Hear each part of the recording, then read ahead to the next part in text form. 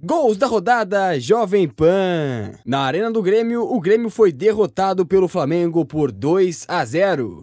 Confira a narração dos gols na voz de Gabriel Dias. Dando 12 minutos para acabar, lá vem Flamengo, Wesley, bela fita, meteu no Bruno Henrique na cara do gol, rolou pro Gabigol, vai bater, gol!